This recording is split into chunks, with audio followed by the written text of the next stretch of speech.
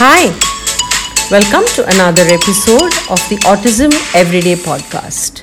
We are your hosts, Geeta and Swati. Welcome back. Stop, pause, and go give us a thumbs up rating. We are so honored to share that this podcast, The Autism Everyday, is now ranked number 35 on the Global Autism Podcast of 2021.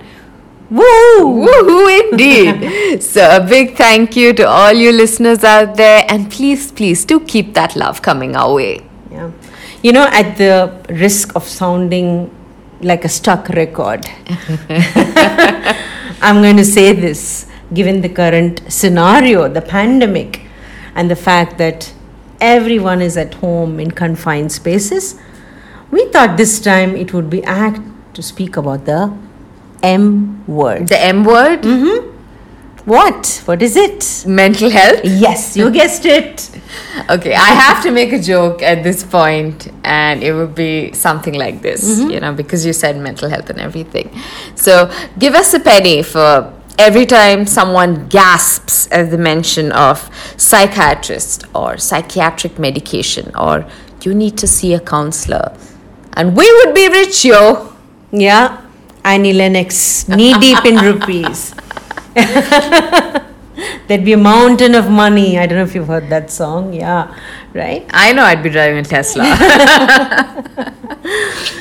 Right. So now we are both psychologists and behavior analysts, which means ever so often we meet with clients who may require additional inputs from a doctor, specifically a psychiatrist.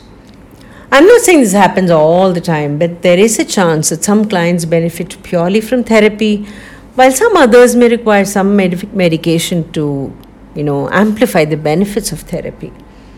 Every time we suggest to someone that he or she might benefit from an opinion from a medical professional, there's almost an instant wall that comes up. The wall that has two major components. One being the mention of the phrase mental health, and two, the much dreaded pill. In other words, psychiatric medication or SSRIs. Yep, you said it. Strangely, this extreme fear of medication is something we also see in parents of children with autism, ADHD, or children suffering from anxiety. What baffles us is that many people we've interacted with have as much as, stated to us that they'd much rather let their child endure the feelings of emotional pain and, emotional suffering rather than exploring the medical route. And interestingly, over the course of many conversations that we've had, we found that parents would much rather deal with aggression in their child or much rather deal with maladaptive behaviors instead of consulting with a doctor and following prescribed medication. Yeah. So this brings us to this question. Why is mental health seen as such an evil thing? Or if I may rephrase that, why is mental health seen as something that can be avoided? Must be avoided. Must be avoided, indeed. Something that can be brushed under the carpet or something that will simply go away without any intervention. Oof. Why is mental health something that most people do not want to pay attention to? Yeah. Now, we've heard many reasons for this. For one, if a person is seen as needing the inputs of, let's say, a mental health professional, like a counselor or a psychiatrist, then they think they're being judged by society for being, I quote, my fingers are up there, saying crazy. Yeah. The most common rejoinder to this suggestion would be, hey, I'm not mad. I don't need to see a counselor. I don't need to see a psychiatrist. There's nothing wrong with me. Yeah. Don't make it seem like there's something wrong with me. Maybe there's something wrong with you. Yeah, exactly. You need to see one. You need to see one. I'm okay. Right? Then there's the explanation that, hey, if word gets around about a mental health issue in the family, then the family's reputation is gone. Yeah. We've even heard of things like, if this person requires medical intervention, then his or her chances of getting married will be affected in the future. And not just that. Yeah, there would be no marriage proposals for not only that individual, but even for his or her siblings. You gotta be kidding. Yep. So, seeking mental health is somehow seen in our culture as a sign of weakness. Yeah. How many of us here, how many of us listening to this podcast can comfortably speak up and say, hey, I require counseling, or hey, I meet with my counselor, or hey, I have an appointment with my psychiatrist and my medication needs a refill? Yeah. Yeah. Very hard. Right? It's almost like, physical health is seen as something beyond one's control. And I think the coronavirus is a case. Right. To talk about, right? It's almost like you just got to breathe. If you breathe, you have coronavirus. So it's beyond your control. You get an infection. There's nothing you can do about it. But mental health is not seen like that. It should be. It should be, right? It is almost seen like, of course, you have control over it. Disease affects only the body. How can disease affect the mind? That is a common understanding.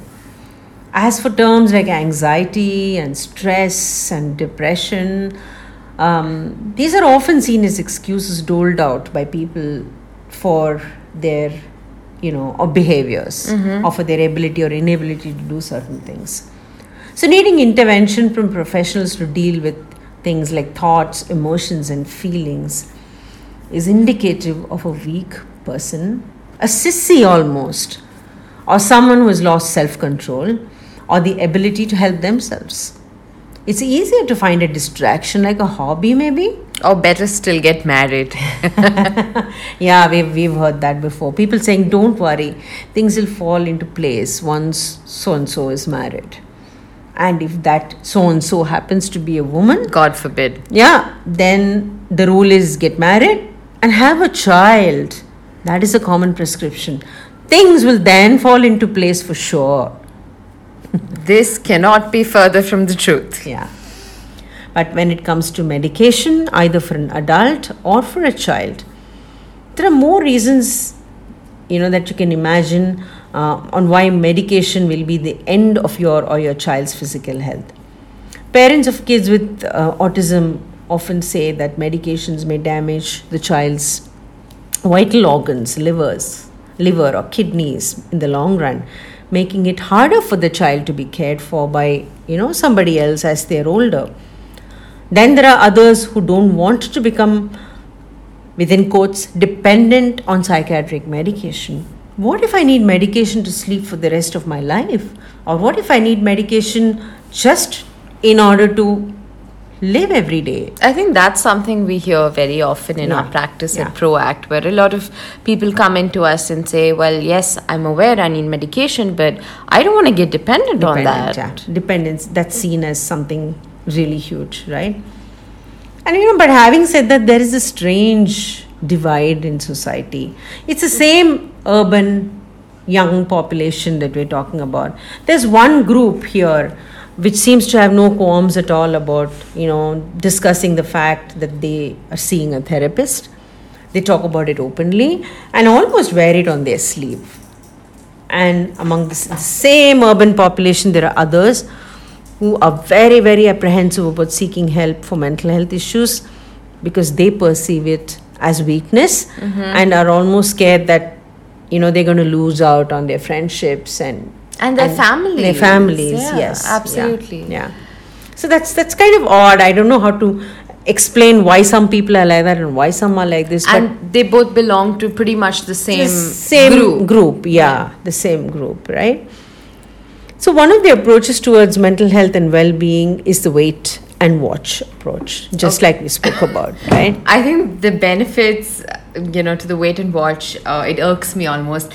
No statistics to support us here, but the benefits are that maybe the child will just grow out of it, or maybe the adult will outgrow the phase of anxiety and depression. Yes. Again, this is not data-driven, is it? No, it is not. It's a hope. It's a hope. But what is data-driven is the fact that if mental health needs are not addressed in a timely manner, both medically and behaviorally, it tends to have a snowball effect. It does. And as a parent or as a patient yourself, you might only seek medical help when what started as scratch becomes this big gaping wound that doesn't seem to heal. I think that's really profound. Something that starts as a scratch becomes a gaping wound. It does, yeah. So, I mean, that brings us to this question. This is the Autism Everyday podcast after all. So, we are going to talk about autism and your child with autism. And this brings us to the question, does my child need medication? Or rather, does having autism equal to requiring medication? The answer is simple and straightforward. It's a big fat no. Autism in itself in no way means that your child has a medical condition. He does not. He has a developmental disorder, right? He is different from the others, but this is not a medical condition. That being said, it is important to understand that comorbidities may arise. Why they arise is due to the deficits or challenges that having autism throws upon the person. And this needs to be addressed both medically and behaviorally sometimes. I mean, speaking of an example, we know of a rather high-functioning child on the spectrum who grew up to feel clinically depressed because he realized that while he could go to school and he could do what most children his age were capable of doing, he still knew within him that he was different. Yeah. And he still knew that he had struggles, he had social struggles. While he could speak and understand and was cognitively, doing very well, he still had communication barriers. And those barriers made him feel different. Right.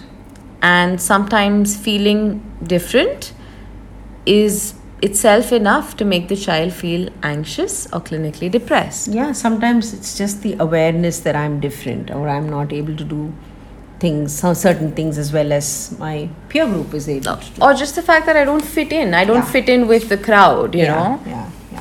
And of course, comorbidities like you mentioned, anxiety is, according to research, about 40% of individuals with autism have a comorbidity of anxiety. And that's a huge number. That is a huge number. It is hard to tease out whether the behaviors that you're seeing are as a result of the anxiety or are the result of the core impairments of autism. That is a very tricky distinction to make. Very make. tricky distinction, but more of that on another note. So, talking of examples, there is this other child on the autism spectrum whose depression arose out of not being able to fully communicate his needs, and yet another who's tremendously anxious because he does not have a stable routine and has grown up with a lot of variations and changes at home. I mean, every day is different. So that kind of, brought in so much of instability in his life. So these are children on the spectrum whose comorbidities require that they seek medical support, and providing them with the timely support can ensure that they live happier and more fulfilling lives. And also, I think lives where they can actually learn. Because the minute they're learning, they're happier. They're more stimulated. Yes. And what happens very often with comorbidities is that learning gets impacted. Absolutely. Learning gets impacted, and then the quality of life gets impacted, and then you have an unhappy individual. Absolutely. So true. Because you're so anxious that you're obviously not focused on, you're not able to put your energies into anything else. Yep, true. Or feeling so low that you're not thinking of anything else. True. Well, currently there is no medication for ASD, the core deficits of ASD. There are certain medications that help symptoms that can result in harmful behavior to the child or to others around the child. Like aggression towards others or self-injurious behavior. Now, these things require effective treatment via both behavior therapy and FDA-approved drugs such as risperidone or aripiprazole. But then again, this is only something that your psychiatrist and your developmental pediatrician can decide together with you for your child.